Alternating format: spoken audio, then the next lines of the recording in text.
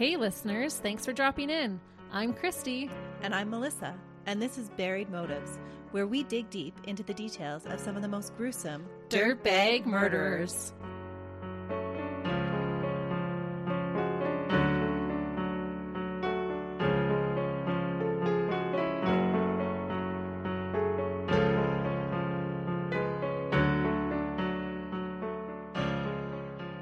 Hey listeners.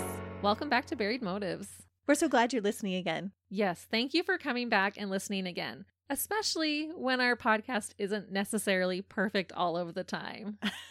Sometimes we make mistakes. We do. And recently, just in my very last episode on Gary Hilton, I had a couple of little mistakes in there. Nothing too major, but I believe I called the vehicle a Dodge Astrovan, and it should have been a Chevrolet Astrovan. A Chevy? Yeah. Isn't Chevy Chevrolet? Yeah. Okay. I'm like, am I getting it wrong again? No. It was a Chevy. For me, I'm just like, yeah, that blue van. That's how I describe them. And sometimes you can't drink under the influence. You can drive while under the influence. Yes, when I was talking about Gary's arrest record and his criminal past, I said that he got arrested for drinking under the influence, which it was supposed to be driving under the influence. I'm sure y'all figured it out. I'm sure. And maybe even you didn't catch it because neither Melissa nor I could catch it when we went through it. Oh, well. That's what happens when you're a two-woman show, I guess. It's bound to happen. It is. So thank you all for being kind about my little mix-ups during that episode. Oh, and I'm sure it's happened before. This is just the first time we're noticing. Probably. But then as I was thinking about, I was washing my dishes and I was thinking about how I had said drinking under the influence. And I'm like, would that actually be public intoxication? No. Oh, come on, give me that. I'm going with public intoxication. I think it works. Okay, you go with that. And that's what makes our listeners so amazing is they love us with our flaws and all. Yep. But speaking of our listeners, we did want to give a couple of you a shout out. Yes, some of you have been absolutely amazing leaving us reviews, and we want to make sure that you know we notice. For sure. So we want to give a quick shout out to Nita96, Brittany, and Crocheted Runner. Thank you so much for the awesome reviews you left for us. It is so amazing to hear your feedback. Yeah, it really warms our heart and helps inspire us to keep doing what we're doing. So thanks again. All right, today's episode, Christy. Okay. Well, last week, we got to learn about the case that perked Melissa's interest in true crime. As I was thinking about it, I think one of the reasons why so many people are intrigued by true crime is because it's hard to reasonably fathom the things that we talk about happening in real life. Oh yeah, it's so hard to imagine that these dirtbags are just everyday people living amongst us. Yeah, and that their victims really have to go through these horrible ordeals. Mm-hmm. So today's case is not the case that got me into true crime. We might cover that one day. But this case is definitely one of those that is hard to imagine it actually happening. Our killer was only 13 years old when he brutally murdered a 4-year-old boy in 1993. No. I feel like this case will give us a lot to ponder and discuss. Can we blame his childhood for what he does? Or was he born a killer? Because of the nature of this crime, many believe that this teenage dirtbag might have become a serial killer if he hadn't been stopped in his tracks when he was. We will also be able to question how much time served is enough for taking another's life. Especially when you commit a crime like that so young. Mm-hmm. Ooh. Lots of different avenues for us to look at here. I'm excited. All right, so let's get into it. In a tiny village named Savona in Steuben County, New York, on January 22nd, 1980, a baby boy was born. And when I say Savona is a tiny village, I'm not kidding. Its population peaked in 1990 at 1,017 people. And its population in 2021 was only 684. That's like my hometown's population. Was it that little? Yeah. Wow. So everybody knew everybody. Mm-hmm. The boy who was born on that day was Eric M. Smith. He was born to a woman named Tammy Wilson. I was unable to find a name for Eric's biological father. Eric would later say that his father didn't want anything to do with him. He said he, quote, never really wanted me. So just your basic deadbeat dirtbag dad. Which never bodes well for the kids. It doesn't. On a positive note, Tammy's parents, Edie and Red Wilson, stepped up and were very involved in Eric's life growing up. They were one of the only soft places for Eric to fall. Red said about Eric, quote, "He would always come in and give us hugs and kisses. He loved being a comic, like clowning around." Edie added, quote, "He definitely wanted to be paid attention to." So he's an attention seeker. He craves attention because, as you're going to find out, he doesn't get a lot at home. Even from his grandparents? Well, he doesn't live with his grandparents. Oh, okay. Eric loved spending as much time as he could with his grandparents. There are lots of happy home videos of Eric spending time with Edie and Red. Unfortunately, this would not be enough to prevent the terrible tragedy that would eventually ensue. Allegedly, Tammy had 2 brothers who had drowned in an accident, but I'm unsure if she had any other siblings. And this could be why Edie and Red doted on Eric so much. Yeah. Eric's mom married a man named Ted Smith. He adopted Eric and his older sister. Reports suggested that they got married when Eric was still an infant, so Ted was the only father that Eric ever knew. Eric didn't find out until much later that he was adopted by Ted. And one account that I read said that he found out from another kid at school. Oh. Which would be quite a traumatic way to find that out. That is a traumatic way.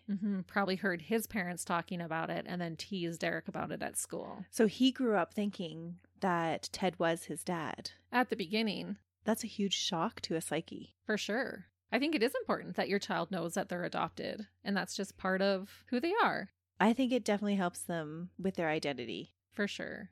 I believe that Ted and Tammy would go on to also have a daughter together when Eric was about a year old. I couldn't find a lot of information about his siblings, but from what I could tell, he had 2 sisters. So it was 3 kids within a short amount of time. I believe so, but don't quote me on it. I don't want to have to tell you my next episode that I messed up on the amount of kids. There just wasn't really a lot of information, but I'm pretty sure he already had a sister before Ted came along, and then they had a daughter together.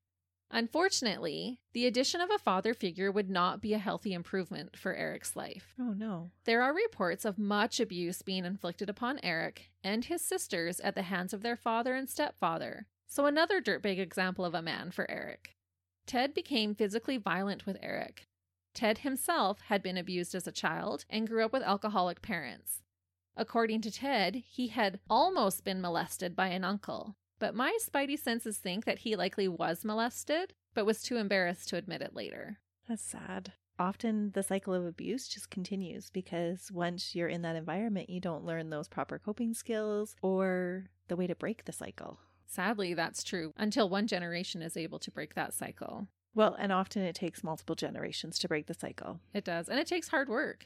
And what's really fascinating is that when we look at epigenetics, it actually takes 7 generations to change your genetic code when it's been influenced by stress. Oh, I totally believe that. That's how they say, too, you can be carrying generational trauma. Mm-hmm.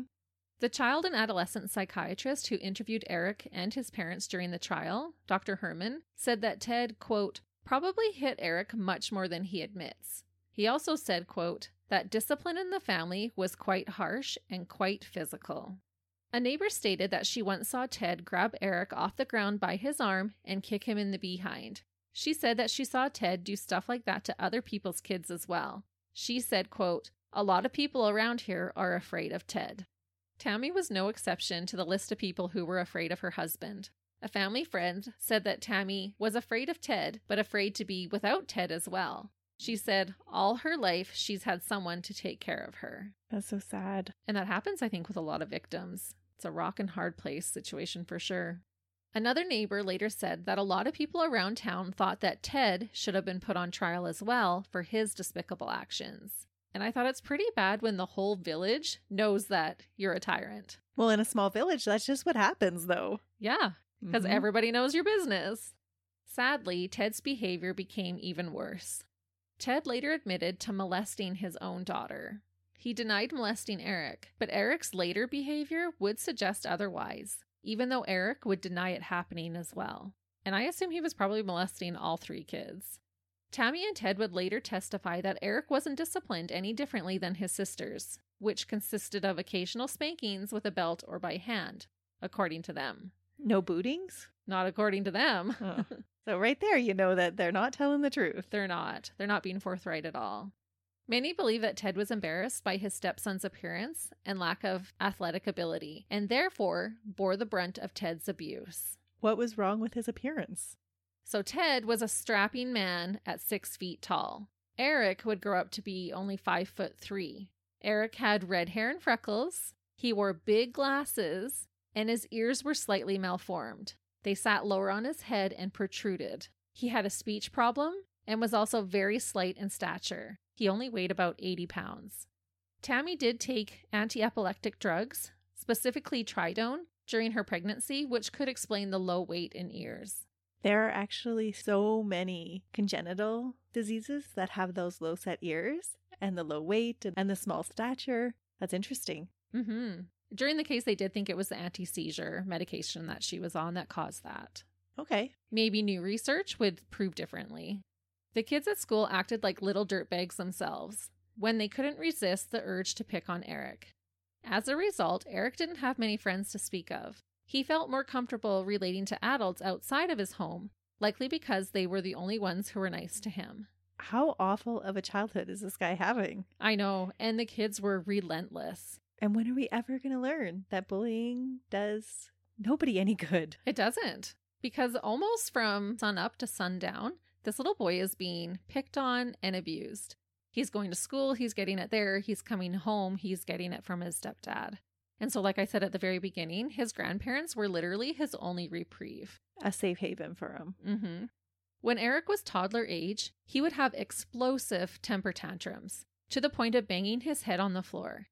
Ted said that on one occasion, when Eric was a little older, he came to him with his hands clenched into fists and his whole body was shaking. Eric told his stepdad that he needed help with his anger. Ted told him that when he was angry as a kid, he just grabbed a bag in their barn and would start beating it until he was too tired to do anything else. Eric took this advice. Ted said, quote, "I heard a door shut and I turned around and he was gone. As I got to the window, he was coming back in the door and he was calm. And I looked down and I noticed his knuckles and his hands were kind of skinned up and bloody. I asked him what happened and he said, 'I hit the tree a couple of times.' So he seemed to be okay." Okay. So that was the advice he got from Ted. Just go beat something if you're feeling angry. An inanimate object if you're angry, not just anything. Right, but when you're little... Do you make that connection? Yeah. Because that is a therapy that we often use to get rid of anger. Even exercise, lots of different things. Mm-hmm. Go run around the block. But it also shows me that at that young age, if he came in and his knuckles were all ripped up and bloody, he was really punching that tree. He had a lot of anger to deal with, it seems. To surpass the pain that it would have given him to injure himself. Yeah. Eric did not perform well academically and was held back on 2 different occasions. He was described as a bright underachiever, which I would take to mean that he could have done better in school if he had a better home life and had applied himself. Yeah, that doesn't seem like a big surprise to me. Eric liked to watch a lot of TV. Beavis and Butthead and MTV were his favorites. His favorite singer was Garth Brooks. At a young age, Eric was drawn to what some would describe as dark books. He read a lot of Stephen King and Christopher Pike books, particularly ones that involved blood and violence, kids, and pets. Eric started smoking at age 9. That's young. It is. Unfortunately, he also started to hurt small animals around this time. That's not good. It's one thing to read about it and to enjoy those books.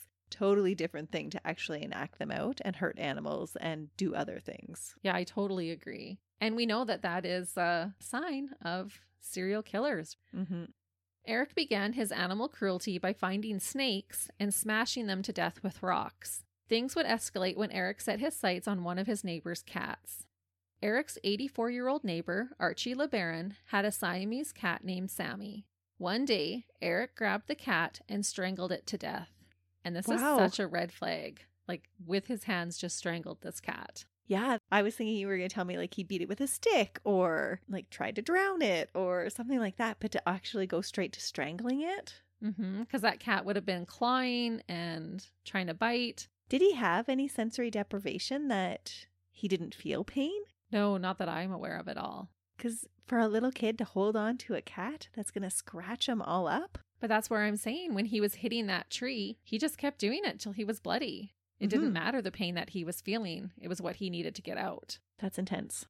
Archie later said that Ted's reaction to finding out what Eric had done was almost as bad as Eric killing the cat. He said, quote, "His father came out of the house and booted Eric so hard in the butt it lifted him off the ground." About Ted, Archie continued to say, quote, "He didn't say one word to him. He just grabbed and kicked that little boy. He must have rose 3 feet off the ground. I held my breath and thought, oh my gosh, I thought he broke his spine. It made me sick. Oh. And this makes me question, if Ted treated Eric like this in public, what the heck was happening behind closed doors? It's true. And so this is going beyond just your regular, you're being a brat, I'm going to give you a boot in the seat of the pants. Yeah. Archie said that Eric was made to come to his door later and apologize for killing his cat and offer to do chores for him.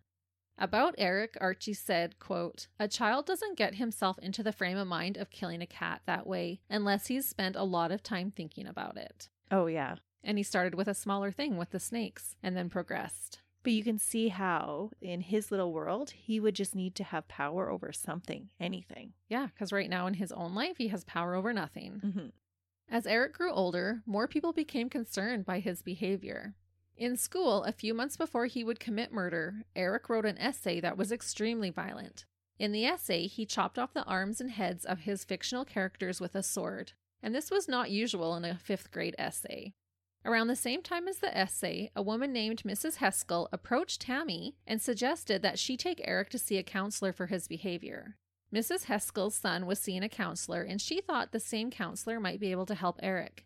Eric had spent some time at her house to hang out with her son. It didn't seem like they were BFFs, but they were friends and did have sleepovers there sometimes. And did they get him some help? No, they don't. Speaking about Tammy's reaction to their conversation, Mrs. Heskell said, quote, she didn't seem to want to think about doing something like that. She continued to say, quote, I wish he'd started coming up here sooner. If he had, nothing would have happened. Up here, people talk to him. People listen to him. The feeling you got with Eric is he was looking for someone who cared about him. It's hard to know what Tammy was thinking, though. Maybe she brushed it off because she knew they couldn't afford it. Maybe. Because counseling isn't cheap. It's not. And they don't seem like a well-to-do family, are they? I would say they were probably middle class. Like, I didn't hear anything that they were struggling. Well, if it's anything like today, middle class can't afford the extra money that counseling is usually. That's true. Yeah, it's sadly becoming a thing just for the well-to-do. Mm-hmm. I'm always defensive of moms, and I'm thinking, you don't know that she wasn't brushing you off because they had already kind of thought about that avenue but didn't have the money for it. I think Tammy was probably just turning a blind eye. I think she knew the situation that Eric was in. She was aware of his behavior, killing snakes and the cat. Mm-hmm. She knew that her husband was beating him up. She knew he was being bullied at school. But like the one family friend said, she thinks Tammy was scared of Ted. And so she probably didn't want to rock the boat. Or she probably just felt trapped enough that she didn't think she could do anything about it anyway. Maybe. Only Tammy can say. Yeah. It is hard to judge another mom because we know it's hard being a mom. Mm-hmm. But at the same time, you would want to do everything you can to help your son at whatever the cost was. And I'm not meaning financially the cost. I'm meaning if that means you're leaving Ted, because sometimes you just don't have the finances to be able to do that. Yep. But she did have parents who adored Eric, and maybe he could have even stayed with them, knowing that Eric was getting the brunt of Ted's abuse. Yeah, there's probably a lot of what ifs that she could have done differently. For sure. Eric's victim was the precious, young 4-year-old Derek Joseph Robbie. 4 years old? 4. Oh, Christy. I know. I'm sorry. But you did a baby last week. I know, and that was awful. I know. We seem to go in waves where sometimes they're not so bad, and then we get into like some really bad cases, and then we come back out a little bit. My next case is kind of a bad case too, so just be pre-warned already. They're all bad. They are all bad. Some are just harder to listen to, especially ones about children. Mm-hmm. Derek was an all-American little boy who loved his family and had a passion for baseball. Derek's dad coached t-ball, and Derek loved to play. He would tell his mom that he was going to get a home run just for her, and he usually did. Aw, so sweet. Yeah, he's so cute. Derek was super friendly. He enjoyed sitting on his bike and waving to the cars that drove by. Derek's mother described him as her little firecracker. It was summer, and he was attending a recreational day camp less than a block from his home. On the morning of August 2nd, 1993, Derek's little brother, who was only 18 months old at the time, was being extra fussy, making it hard for them to get out the door and get Derek to his day camp on time. And any parent can relate to this type of frustration, I'm sure. Mm-hmm. Derek was always trying to be helpful, and so he told his mom that he could walk to the camp on his own. Derek had never walked anywhere alone before, but he had walked to camp with his mom many times. Savona was a very small village, and the camp was just at the end of the block, which was a dead-end street. Derek wouldn't even have to cross the street to get there. It was literally just a little ways down the street from them.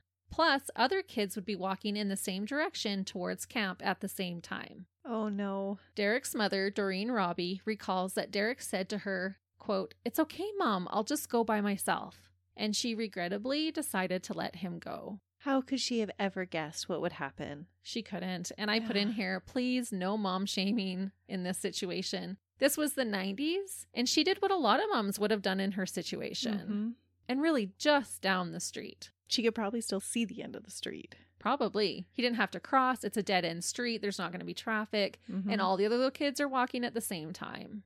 Doreen said, quote, "He gave me a kiss, and I said, 'I love you.' And he says, 'I love you, Mom,' and went hopping off the sidewalk. It was the first time I've ever let him go anywhere alone. And it was the last time she'd see him alive." Oh, that is heartbreaking. I know. Melissa's tearing up, and I have to tell you, I teared up so many times while writing these notes.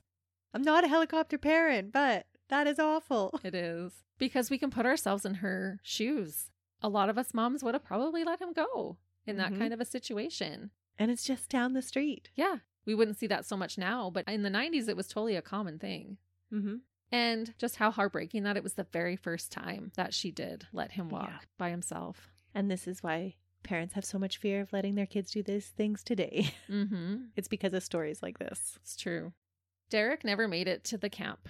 He left his house at 9:15 a.m. that morning and would sadly be murdered just minutes later. What? In a cruel twist of fate, Eric had also been attending a day camp at the same facility. However, he had gotten into trouble twice that morning and was already sent home. Again, this was small town 90s, and so he was allowed to just hop on his bike and head home alone. Eric was fuming mad as he rode his bike away from the camp.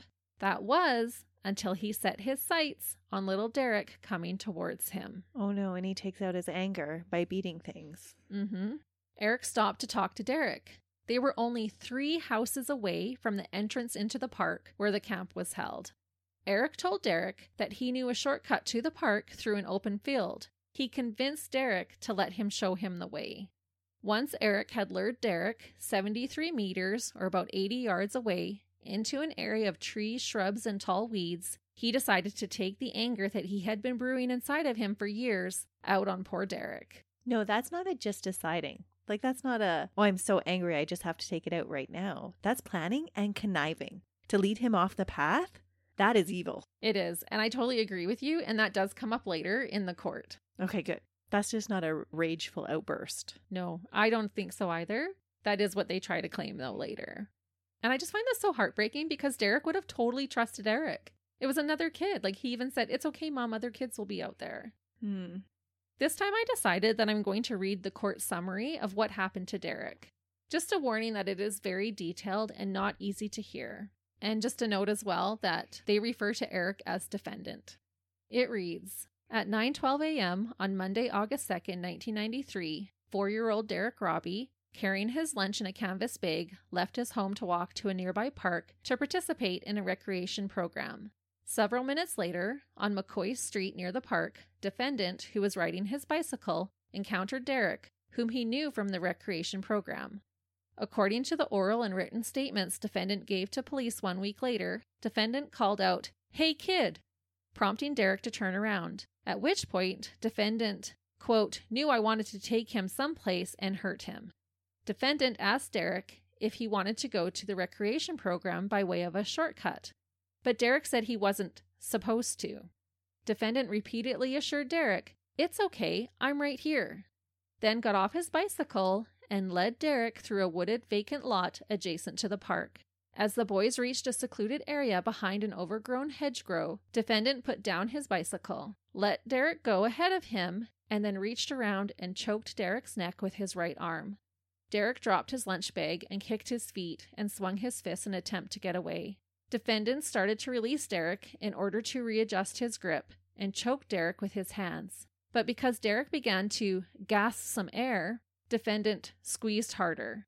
After about 30 seconds, Derek no longer made any noise, so defendant figured he was dead and laid him on the ground. When Derek again began gasping for air, defendant dumped Derek's lunch on the ground, picked up a paper napkin, and stuffed it in Derek's mouth. Defendant then attempted to stuff a plastic sandwich bag in Derek's mouth, but pulled it out when Derek bit defendant's finger.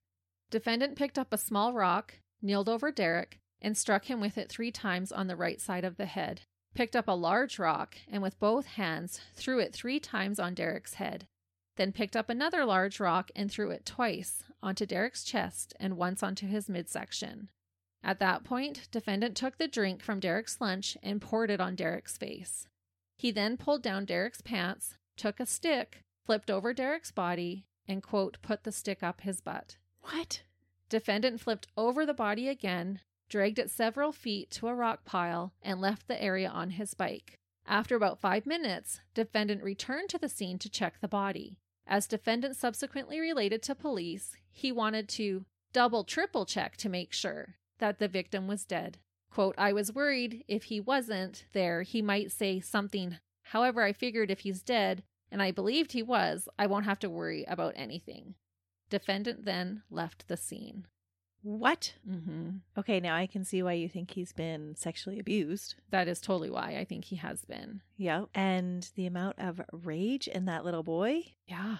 And the whole spilling the juice on his face. Like, what was that about? Yeah, it was red Kool-Aid. Just trying to humiliate him? Like, I'm curious if an incident like that happened with bullies. Maybe. To him. Maybe. And some people thought he was trying to pour it into the wounds because he had hit him on the head with the rocks and that had caused wounds on his head. Or, like you said, I never even thought of that. Like, maybe it was bullies that had done it to him. Just so random. Mm-hmm. Oh, that poor little boy. A few more details that I feel are worth mentioning is that after Eric emptied the lunch bag that Derek's mother had packed for him that morning, he found a banana and decided to smash it. So there was just a smashed banana laying there. Like you said, the part of the murder where Eric sodomizes Derek with the stick totally suggests to me that Eric had been sexually molested at some point. The question, if Eric was molested, was brought up during the trial on more than one occasion, but was ultimately denied, even though it was proven that his sister had been molested by Ted, Eric's stepfather. Did people think that this didn't happen to boys in the 1990s? It all just seems suspicious to me, even with Eric denying that it happened. I just can't even imagine a 13-year-old having that knowledge or that urge to stick something up somebody's butt. And if he's wanting to hurt, he's hurting in a way that he knows that hurts. Yeah. Just totally heartbreaking for little Derek. And he was half of Eric's body weight. He was only 40 pounds. That is awful. For some weird reason, Eric removed Derek's shoes and placed the right shoe by Derek's left hand and then placed the left shoe by his right hand.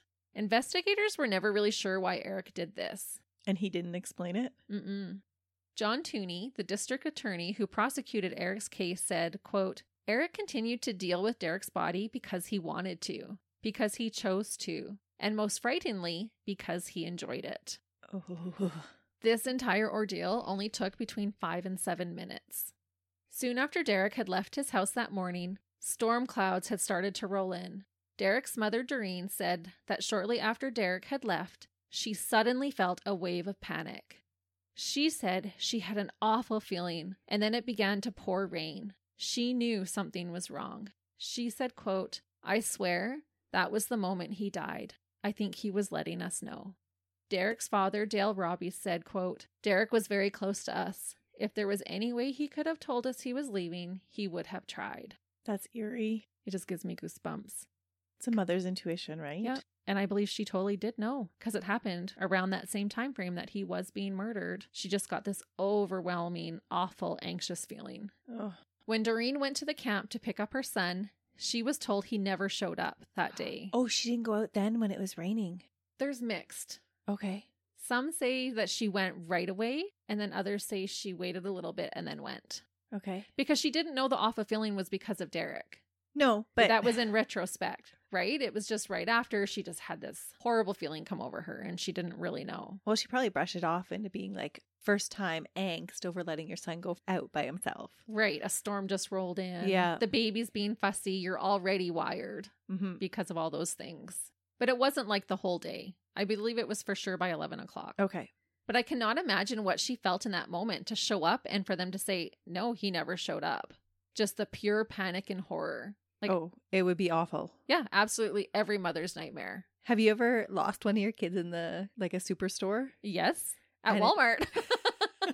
And it's an awful, awful feeling. It Like is. you try to remain calm and you're like, but I can't see them. Where did they go? Like, Yeah. what do I do? It's so big. Like, I can't imagine them telling her he didn't show up. Right. I would have been a puddle on the floor. Totally. And you're like, do I cause a scene? Like, what do I do? One of my kids used to hide inside the clothing racks. That's where mine always did too. Yeah. And so you're even looking up and down the aisles and you can't see. Mm-hmm. She quickly got sentenced to the cart after that. An investigation was immediately launched, and 4 hours later, Derek's lifeless body was found in the wooded area. Like we've seen in other cases, Eric joined in on the search for Derek, No. knowing full well where his body was and what he had done to it. What a dirtbag. And this totally gave me Mary Bell vibes. She Mhm. did that too. She helped look. News traveled fast, and the entire small village of Savona was frantically searching for a cold-blooded killer.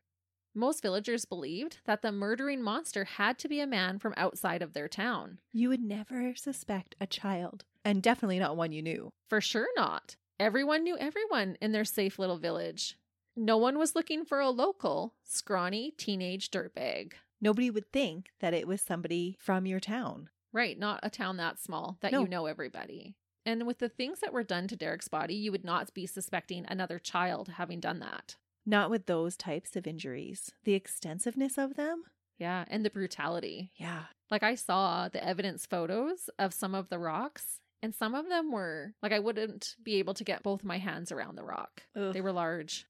Eric's own grandfather, Red, said, quote, "When this terrible thing was done, everybody, including myself, thought it was an adult. And how could anybody do such a terrible thing?"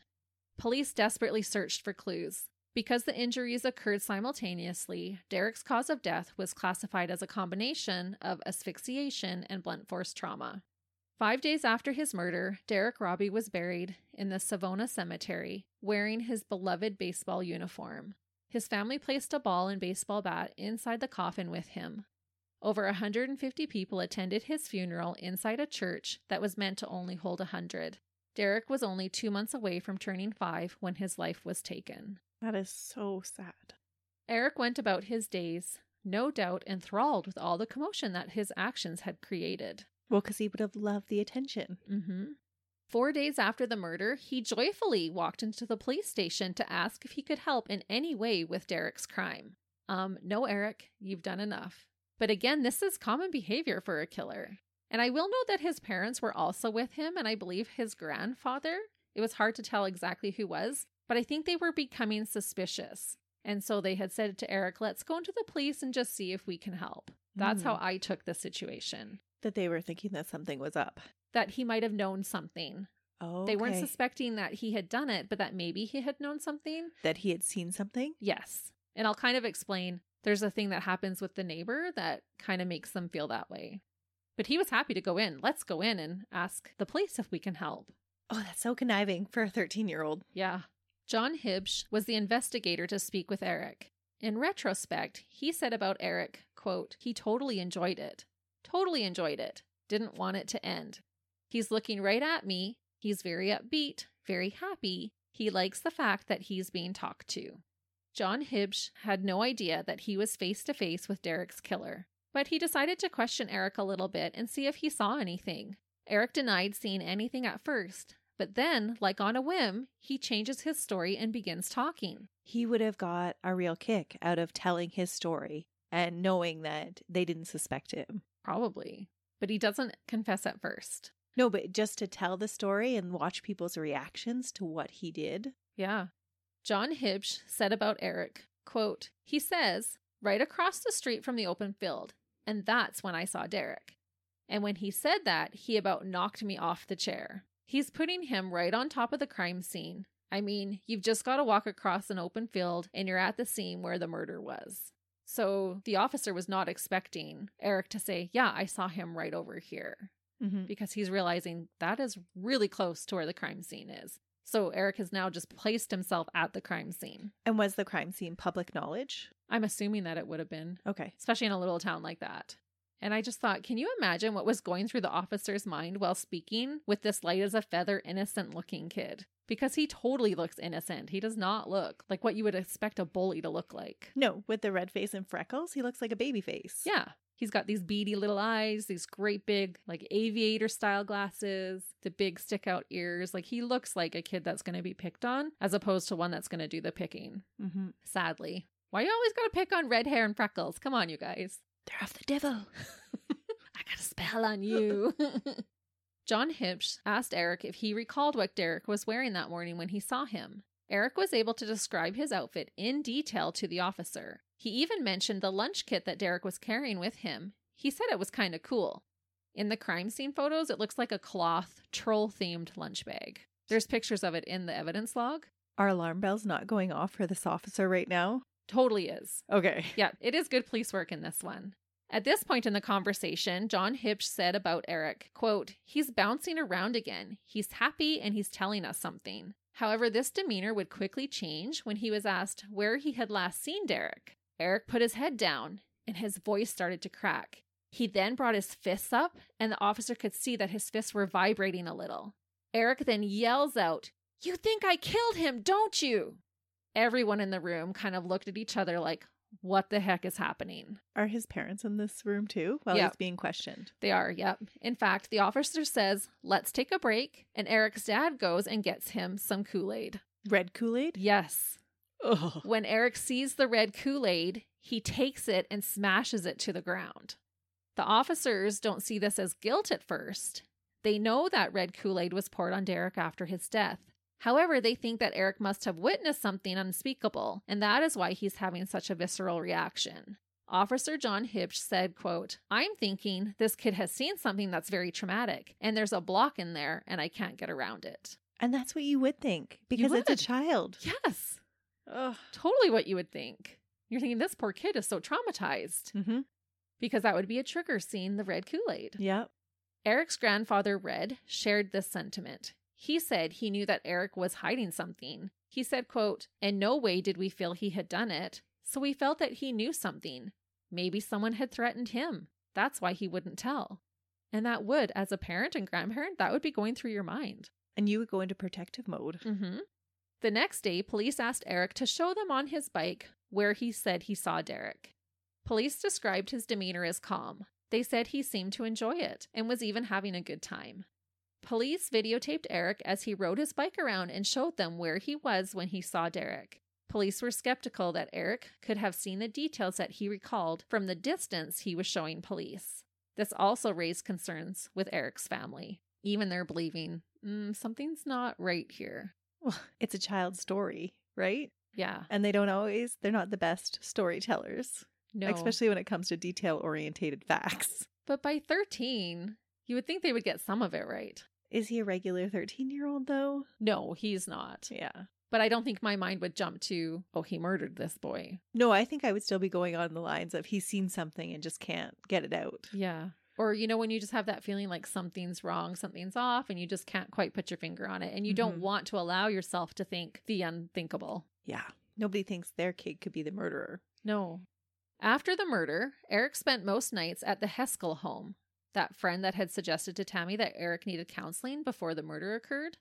Mrs. Heskell later said that Eric asked her questions about what would happen if police found out that a kid had killed Derek and what they could find out with DNA testing. He also got really upset when she offered Eric bananas on his ice cream sundae. He yelled out about how he didn't like bananas. And so Ooh. I believe it was this stuff that had happened at the neighbor's house that made the parents kind of question. He might know something because he's asking these questions, and they wouldn't have known yet the correlation that the banana had to the crime scene. No. But he reacted like that with the Kool-Aid, and so I think when she asked, "Do you want bananas on your sundae?" he probably went back to that moment where he smashed the banana at the crime scene. Yep. And then had a overreaction to it. Memories are so funny, hey? Yeah. How they can create such a visceral reaction. Mm-hmm. 1 week after the murder, on August 8th, Eric's family finally sat him down and pleaded with him to tell them what he knew about Derek Robbie's death. Nothing could have prepared them for what he told them. He's just going to come out and tell them? He does. Grandpa Red said, quote, "It's still hard to believe. Something must have happened to him, because that wasn't my grandson. I was there when my grandson confessed. It was terrible. Tammy, Eric's mother, said, quote, "At one point he turned to me and he said he did it. I lost control. I asked him why and why he did it. And he was just saying, I don't know. And he cried." Eric continued to tell his mom, quote, "I'm sorry, Mom. I'm sorry. I killed that little boy." Thankfully, the Smith family did the right thing and informed the police of what their son had done. And my brain can barely comprehend what either of those mothers involved in this case were going through. No. So he was remorseful when he told them that he did it. Yes. Okay. He doesn't show a lot of remorse immediately after, but in the moment of telling his family, I think it was just finally getting that off his chest. He broke down crying, saying he's sorry. Or was it that he was caught? Maybe. Could be. The next big task would be to figure out why Eric did what he did, question if he would do it again given the chance, and then decide what to do with this 13-year-old murderer. Some people believe that Eric was a bad seed, while others thought he was a victim himself. Was it nature or nurture? It's both. It's always both. I'm thinking a lot of this is more nurture, though. But he did have good influences, too, that he could have chosen to follow after. I just feel like, and I've said this before, and this isn't excusing his actions, but if he was born into a loving home, had never been abused, was not bullied at school, would he have murdered Derek? Probably not. He would have No. come up with different coping mechanisms. I believe so. He probably still would have been rageful. Yeah, could have been. It's hard to say because this is what happened. This is his story. Mm-hmm. It goes without saying that America was stunned when they found out that a tiny teenager was responsible for a vicious murder. This case quickly made headlines around the globe. The video of him being arrested is so shocking because he just looks so tiny. He's all handcuffed, being led out by police. It's just hard to believe. Eric was held at a youth detention center near Rochester, about an hour-and-a-half drive from Savona, until the courts could figure out what to do with him. Eric had to undergo extensive medical testing. Specialists were called by both the prosecution and the defense to examine him. They looked at his brain function and hormone levels. Neither results would provide any answers. A defense psychologist diagnosed Eric with intermittent explosive disorder. This is considered a mental disorder and would explain how Eric could become violent in an instant without warning. The prosecution argued that this diagnosis was extremely rare in young adolescents. The defense chose not to use the abuse that Eric sustained throughout his life as a strong defense strategy. What? They thought it would be too hard to prove. That's exactly what I thought. I was like, what? Like, that is so much a part of this case. Yeah. They believe that intermittent rage disorder better explained an episode of uncontrollable rage and violence. Yeah, I'm not so sure. No, I don't either, but that's what they decided to hang their hat on. Okay. Dr. Barry Nurcombe, the director of child and adolescent psychiatry at Vanderbilt University, researched this disorder and believes that it is connected to sexual and/or psychological abuse. If this is true, his abuse definitely should have been brought up, more significantly during the trial. This doctor also believed that Tammy's use of anti-epilepsy medication could have made Eric more vulnerable to the trauma, also making it more difficult for him to resolve it. That I get. Other experts think that the medication wouldn't have attributed to his rage disorder, but would have caused some of his physical traits that ultimately led to him being bullied at school. And if his stepfather was embarrassed of his looks, I guess it would have contributed to his abuse at home as well. And I just felt like I would not have wanted to be a jury member on this case. This would have been a really hard one. No, I don't want to make the decision on this one. No, we know that he did what he did, but to try and decide what for sure is he guilty of and what should happen to him is not something I would want to have to make a decision about. I lean a certain way, but it would still be a hard one to do. Mm-hmm. Dr. Newcomb said in reference to Eric, quote, "Clearly you can't have him wandering loose. He's got to be put away. But to try a 14-year-old boy with a mental age of 9 or 10 for murder is appalling. That law, allowing juvenile killers to be tried as adults, came out of adolescent street violence. It has nothing to do with a case like this." And I questioned, would he have made that same statement had it been his 4-year-old son who was murdered? It's true. But that's why you do an impartial jury and judge. It's true. Right? So that you remove the emotion as much as you can from it. When did they come up with that testing that his maturity age was less than his actual age? Well, he had undergone extensive testing, and it was during that time that they had come up with that. And he's calling him a 14-year-old boy right now because it's a whole year later by the time this is going to trial. But then was it emotionally he was at a 9-10-year-old level, or was it intellectually? He said a mental age of 9 or 10. So you maybe don't a know. combination. Yeah. Basically functioning about that age. There's a whole lot to unpack from that statement. There really is. And that's why I had such a hard time what to include and what to not, because there was just so much. And he also, we have to remember, was held back 2 grades. So he's hanging out with kids who are a couple of years younger, which would have Stunted his maturity. could have, as opposed to if you're with kids that are older, it would increase your maturity. Mm-hmm. The decision was made to try Eric Smith as an adult What? on 2nd-degree murder charges. Wow. Maybe because of how heinous the murder was. Because of the brutality. Yeah. He pled not guilty. His legal team would try to convince the jury that he was not criminally responsible because of his rage disorder. I'm not buying that one, though. Eric's trial took place a year after the murder in August of 1994. The prosecution, so like you're saying, argued that Eric knew exactly what he was doing. Eric luring the small boy into the wooded area proved that he knew what he was about to do was wrong, or he would have done it just in the open. That's right. They said that Eric was in control of his actions and knew that what he was doing would hurt or even kill Derek, which I kind of agree with on that one. Especially since he went through multiple attempts. Yes. And he went back to check. Yep. To make sure. He said double, triple check. Yeah. John Tooney, the district attorney for the prosecution, said, quote, "It's hard to comprehend somebody doing what Eric Smith did. He chose to end Derek Robbie's life, and he chose to do it in a way that was more than just killing. He could have simply killed Derek, but he chose not to simply kill Derek." No, he was absolutely brutal. Totally brutal. The last moments of that little boy's life were so horrific. Oh, yeah. And that was all his choice. Mm-hmm. Because he could have just continued to strangle him. Yeah, but he strangled. He hit him with the rocks. He tried to shove stuff in his mouth. He poured red Kool-Aid over his mouth and then shoved a stick up his butt. Yeah. Eric sat during the trial looking emotionless, even when they read out his verdict. I wonder if he was like in a dissociated state. I don't know. So mind-boggling. I just don't know how you don't have any kind of emotion. Like, No. that's your future. That was the life of a child. Mm-hmm. How do you not have any emotion over it? I don't know. Unless you disassociate from it. Could be. But honestly, every single court picture that I found of him was just a straight face.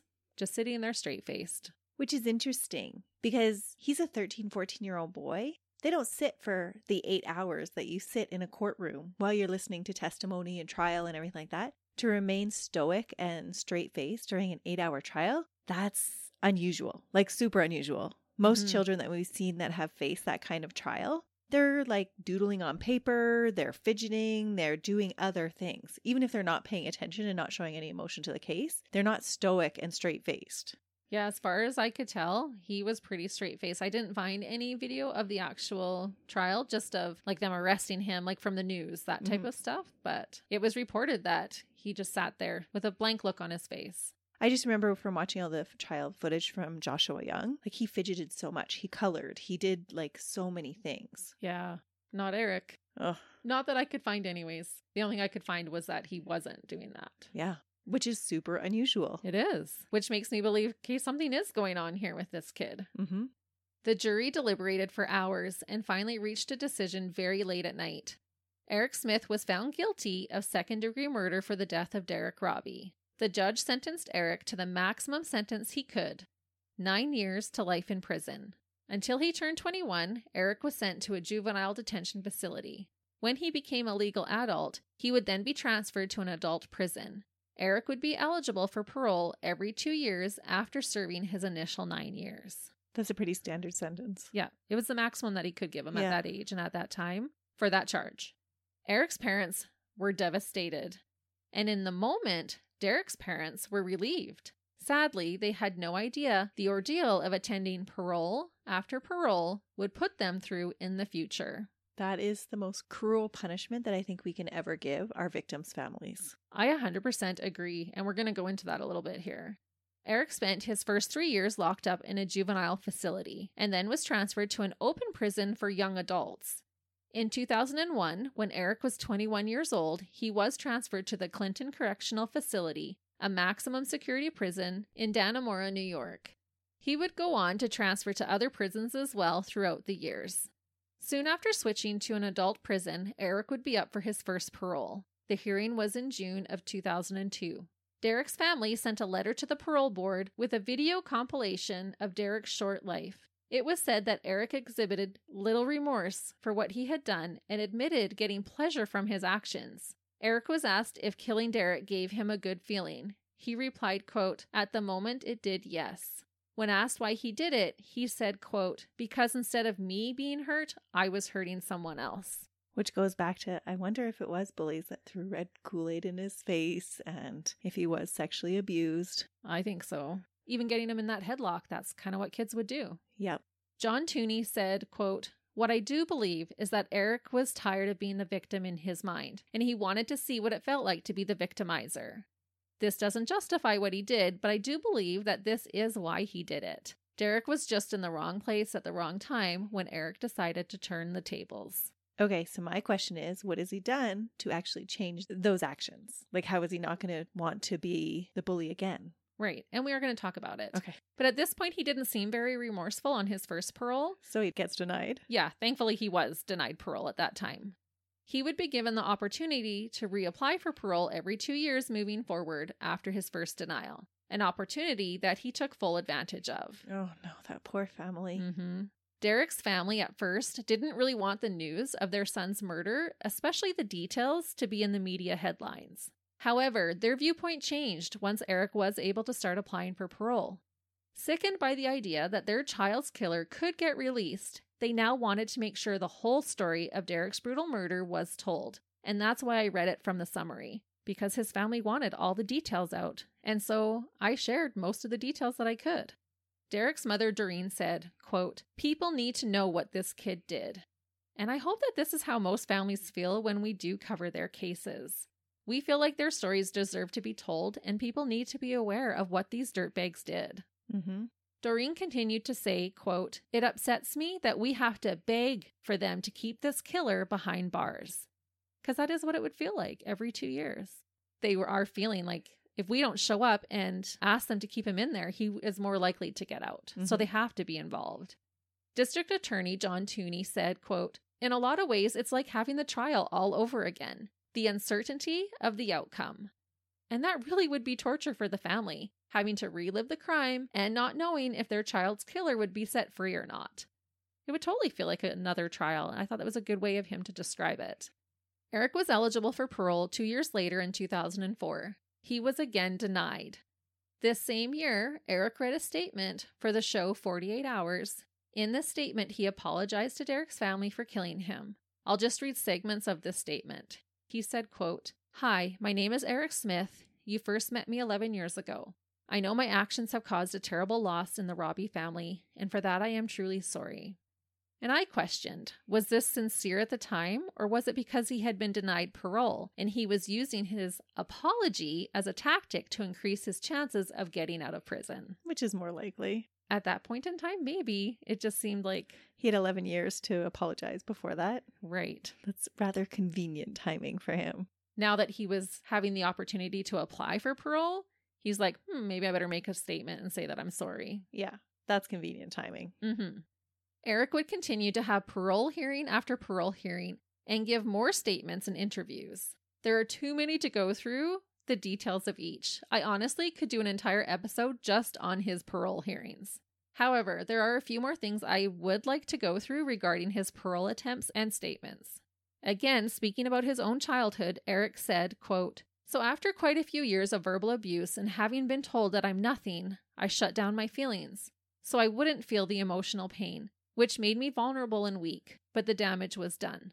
I began to believe that I was nothing and a nobody, and my outlook on life was dark. I felt that when I went to school, I was going to hell because that's what it was for me." As a child that's bullied, that would be. Yeah, and I can feel really sorry for that part of Eric. He did not have an easy life. He did not deserve what had happened to him. This next statement made by Eric shares some insight on how he could murder a 4-year-old boy in cold blood. He said, quote, "However minor or major each abuse situation, it all adds up until it gets to the point where the individual cannot take any more. After a while, they may cope in a horrific way or take their emotional anger or rage out on someone who had nothing to bring on such violence, like Derek. Not because they're evil or satanic little kids. It's because they want the abuse to stop and it's the only way they know how to. Unfortunately, that's true. It is. And I don't know if that's how they can explain it as a intermittent explosive rage, because he had just got kicked out of camp and he was fuming and then found a victim. Eric continued to say, quote, "I've tried to think as much as possible what Derek will never experience. His 16th birthday, Christmas, anytime, owning his own house, graduating, going to college, getting married, his first child.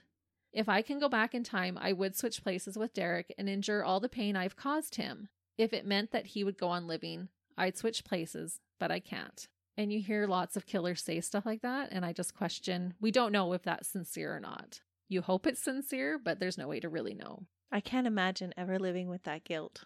No, me either. Especially because if he was functioning at 9 or 10 at that time, and now as he's growing into adulthood, I think the gravity of what you have done would eventually start to set in. Because he's not a psychopath. No, and hopefully he's received some treatment for the abuse that he's received. And it sounds like he's getting more and more insightful with each of his statements. I think so. I would agree. District Attorney John Tooney said many things about Eric. It sounded like he may have attended all of Eric's parole hearings. We know it's hard for families of victims, but he has said it's also hard for those who worked on the victims' cases. Well, they fought so hard to get a conviction, and now just to see it every 2 years Yeah. come up for review, that would be hard. And working on a 4-year-old murder charge would be a hard one. Mm-hmm. I'll read just a few more of his quotes about Eric. He said, quote, "I don't doubt that somewhere along the line, a light bulb has gone on, and all of a sudden, Eric has a better understanding of the enormity of what he did. Does that mean he's now safe to be back among us? Of course not. That's one of these things that has frightened me most in this situation, because I don't doubt for a second, never have doubted, that had he not been caught, Eric Smith would have killed again, and that's terrifying. My fear of Eric Smith is not diminished." I would agree with that. I would too. I feel like had he not been caught, we would have been discussing him later as a serial killer. Yeah, just from the amount of pleasure he took from it. Yeah. And the attention seeking after and the brutality of it. But this is also where it gets tricky. Do I believe Eric is sorry? Possibly. Do I think he could kill again if he was released? Maybe. probably. But I do agree with John Tooney that Eric would have killed again in his youth if he hadn't been stopped. So he did need to be incarcerated. Mm-hmm. So are you thinking that he doesn't need to be now? No, I'm thinking that he does. Okay. But it's still hard because when you do something like this at 13, do you spend every last day of your life behind bars? Well, no, but what kind of reform have you went through? Where is the guarantee? Exactly. So recently, on October 5th, 2001, Eric attended his 11th parole hearing. I thought, what a nightmare for all of those involved. 11 times they had to go to parole. This time, Eric was granted parole. What are the stipulations on his parole? Well, he has already been released this year. On February 1st, 2022, Eric Smith walked out of Woodburn Correctional Facility a free man. He served a total of 28 years for the tragic murder of Derek Robbie. And that's where I ask, was that long enough? Should he be out? It's a life sentence here in Canada. It is. It's more than a life sentence here in Canada. Yeah. A life sentence is 25 years. He did serve 28. Should he be allowed the opportunity to be back in society? What are the stipulations of his parole? He stays on parole for the rest of his life. Does he have to have wellness checks? He did go through extensive counseling and anger management and all that kind of stuff while in prison. He did participate in all of that. And does he have to continue? I didn't find any stipulations on that. That's where I feel parole always falls short, is because, yeah, sure, they did all of this work, but they also didn't have all the stresses of being out of jail as well. Right. And so they need that continued support. If you're going to say that you're going to reform somebody, they need the continued support out in the general public. And there might be, to be honest, I'm just not sure. Hopefully there is. Hopefully. Derek's parents were interviewed after Eric was released from prison. Doreen said, quote, "I understand why after so many years they decided to give him a chance. And that's fine. You know, for him and his family. You know he's been released, but in a way so have we. No more parole. I can get on with our lives. Now the true healing can begin. I would rather laugh than cry any day of the week. If you let it, it's going to eat you alive." And all I can say is what an amazing woman and what an amazing family the Robbies are. Yeah, that's incredible. Yeah. As for Eric, only time will tell. It is said that he did undergo this extensive counseling work while being incarcerated. He finished school and got certified in a couple of trades. Eric was already engaged to someone at the time of his release. That is always so fascinating to I me how that know. happens. I know, I cannot wrap my brain around it at all. He is engaged to a woman who initially reached out to him because she was studying to be a lawyer and wanted to interview him for her research on juvenile justice systems. Interesting. And I guess just one thing led to the other, and now they're engaged. Well, I can see definitely how you would feel sympathy towards him if he's telling the story of his childhood. And we're not doubting that those things happened. They did. Eric wanted to be released into the care of his mother until his fiancée was able to move closer. However, he was not allowed to return to her home because she still lived in Savona, and authorities did not allow him to live close to Derek's family, who stayed living in that village. Although they had changed houses, I guess, because of the painful memories, to stay in the same house where they had lived when Derek was murdered, but they did want to stay where he was remembered. So last update I have, the family still lives there. Eric said he wants to hold down a job, get married, and pursue the American dream. He has also said that he would love to be able to counsel with kids who have been bullied. He believes that he would be an asset because he is uniquely qualified to counsel bullied children and would love to be allowed to contribute to research involving why children kill. He said, quote, "You may think I'm a threat to the well-being of society, and I can understand why you would feel that way. The fact is that I'm not. I'd be an asset to society." Derek's attorney added, quote, "I think society might be safer if he were allowed out to do that kind of research, because nothing will change what happened to Derek, but maybe something can prevent what might happen to someone else's child." I can see their point on that, but at the same time, like, what agency is going to ever let him work with children? Yeah, I don't think he should be allowed to counsel bullied children, but maybe be allowed on research. Yeah, research makes sense. Yeah. After all these years, the people of the small village of Savona still grieve over what happened to Derek. The year after Derek's murder, bulldozers cleared the area of the crime scene and a new baseball field was constructed in Derek's honor. A statue of Derek in his baseball uniform was sculpted by his uncle. It was funded by people all over the United States. It stands to this day on a hill overlooking the ball field. The plaque on the statue reads, quote, "Dedicated to be a gentle reminder of what childhood is meant to be, Derek J. Robbie." That's sweet. I know. I cried while I was writing that part. The statue's really adorable too. And that his uncle did it is really cool. Yep. The Robbie family are choosing to focus on their own family instead of Eric Smith. Their younger son is now around 30 years old and has had to grow up in the shadow of his older brother. That would be so hard. Very hard. His mom did talk about, I didn't put in these quotes, but about how hard it was to not be so overprotective now of her younger son. And he spoke about how it was hard to grow up with this happening as your older brother. Mm-hmm. During an interview, Doreen said, quote, "You have to find joy in life. You have to enjoy each other because life is too short, and just live." Derek's father, Dale, said, quote, "August 2nd, the day we lost him, we always try and go do something fun. White ice cream with sprinkles. That's what Derek called vanilla. So we try to," and then Doreen added, quote, "Wherever we are, we have to go find ice cream." As he was crying, Dale said, quote, "Even though it's sad, it's happy." And I think this is a beautiful way to keep his memory alive. That would be so sweet. Mm-hmm. And that is the story of a severely damaged boy who viciously took out his suffering and pain on an innocent little boy who has served almost 3 decades behind bars and is now a free man, and only time will tell if he will live a productive life from here on in, or if the system messed up big time and he will continue to choose the dirtbaggery lifestyle by killing again the 13-year-old murderer, Eric Smith. Wow, that was a really long description of that dirtbag. I know, this is the longest description I've had on a dirtbag. But there's just so much to it. Mm-hmm. There's so many different avenues to that case. Because we're going right from childhood, from Eric, his abuse, to the murder, the aftermath of all of that, to now Eric's an adult. He's out of prison. He's served 28 years. There's just so much to unpack. And because he was just let out earlier this year, we can't even update you yet on what he's doing with his life. I'm assuming he's going to live a pretty low profile and hopefully stays out of trouble. But we have seen when people get let out of prison and then they go on and murder again. And we think, why did you ever let them out? Mm-hmm. Only time will tell, I guess. Hopefully the proof is in the pudding and he'll do what he said he's going to do and live an upstanding life. But hopefully you'll never have to listen to us talk to you about Eric ever again. But we do hope that you check us out again next week when I'll bring you another case.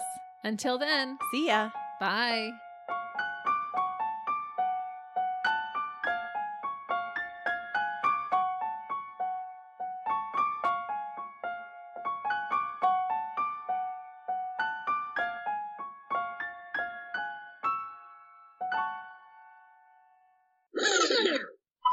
I have nothing in front of me. I'm feeling naked.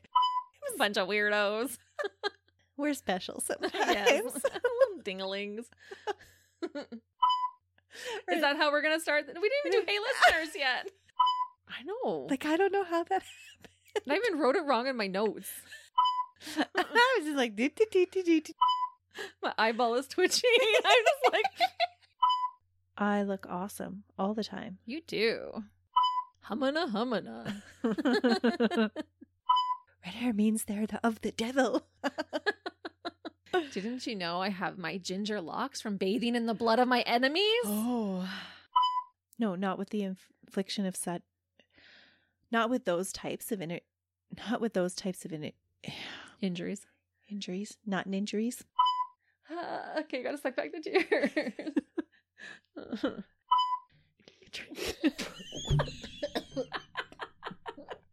Oh no! It's like coming out my nose. Oh no! Is it burning?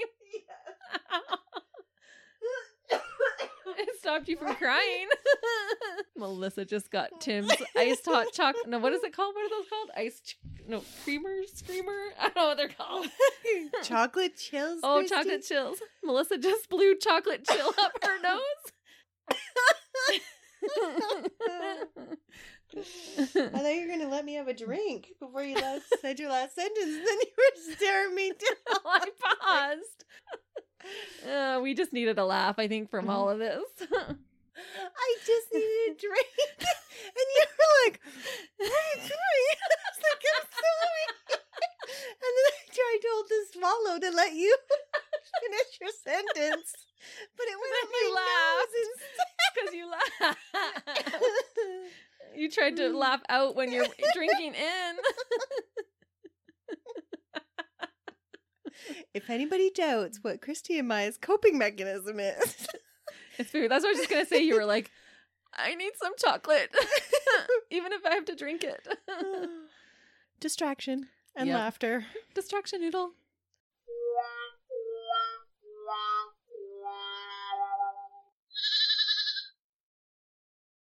Hey, we're live, pal, and we'd love for you to come check out our podcast, Tales from the Estate. Each week, we talk about our top 5 favorite somethings. My beautiful wife, Caitlin, likes to share all sorts of random facts. Yeah? Did you know that cows have accents?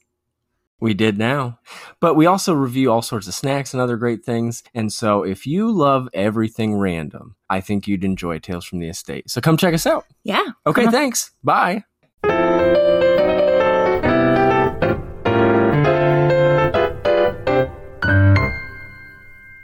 I'm Jeff Woods, and I'm shining a light on music and the rock stars who make it. He just was one of those people, he stood out. He was a magic guy. He really was a magic guy.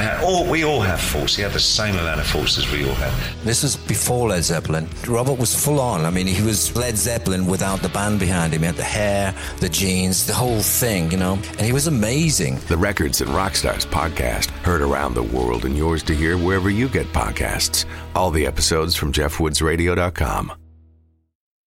Another Sound Off Media Company podcast.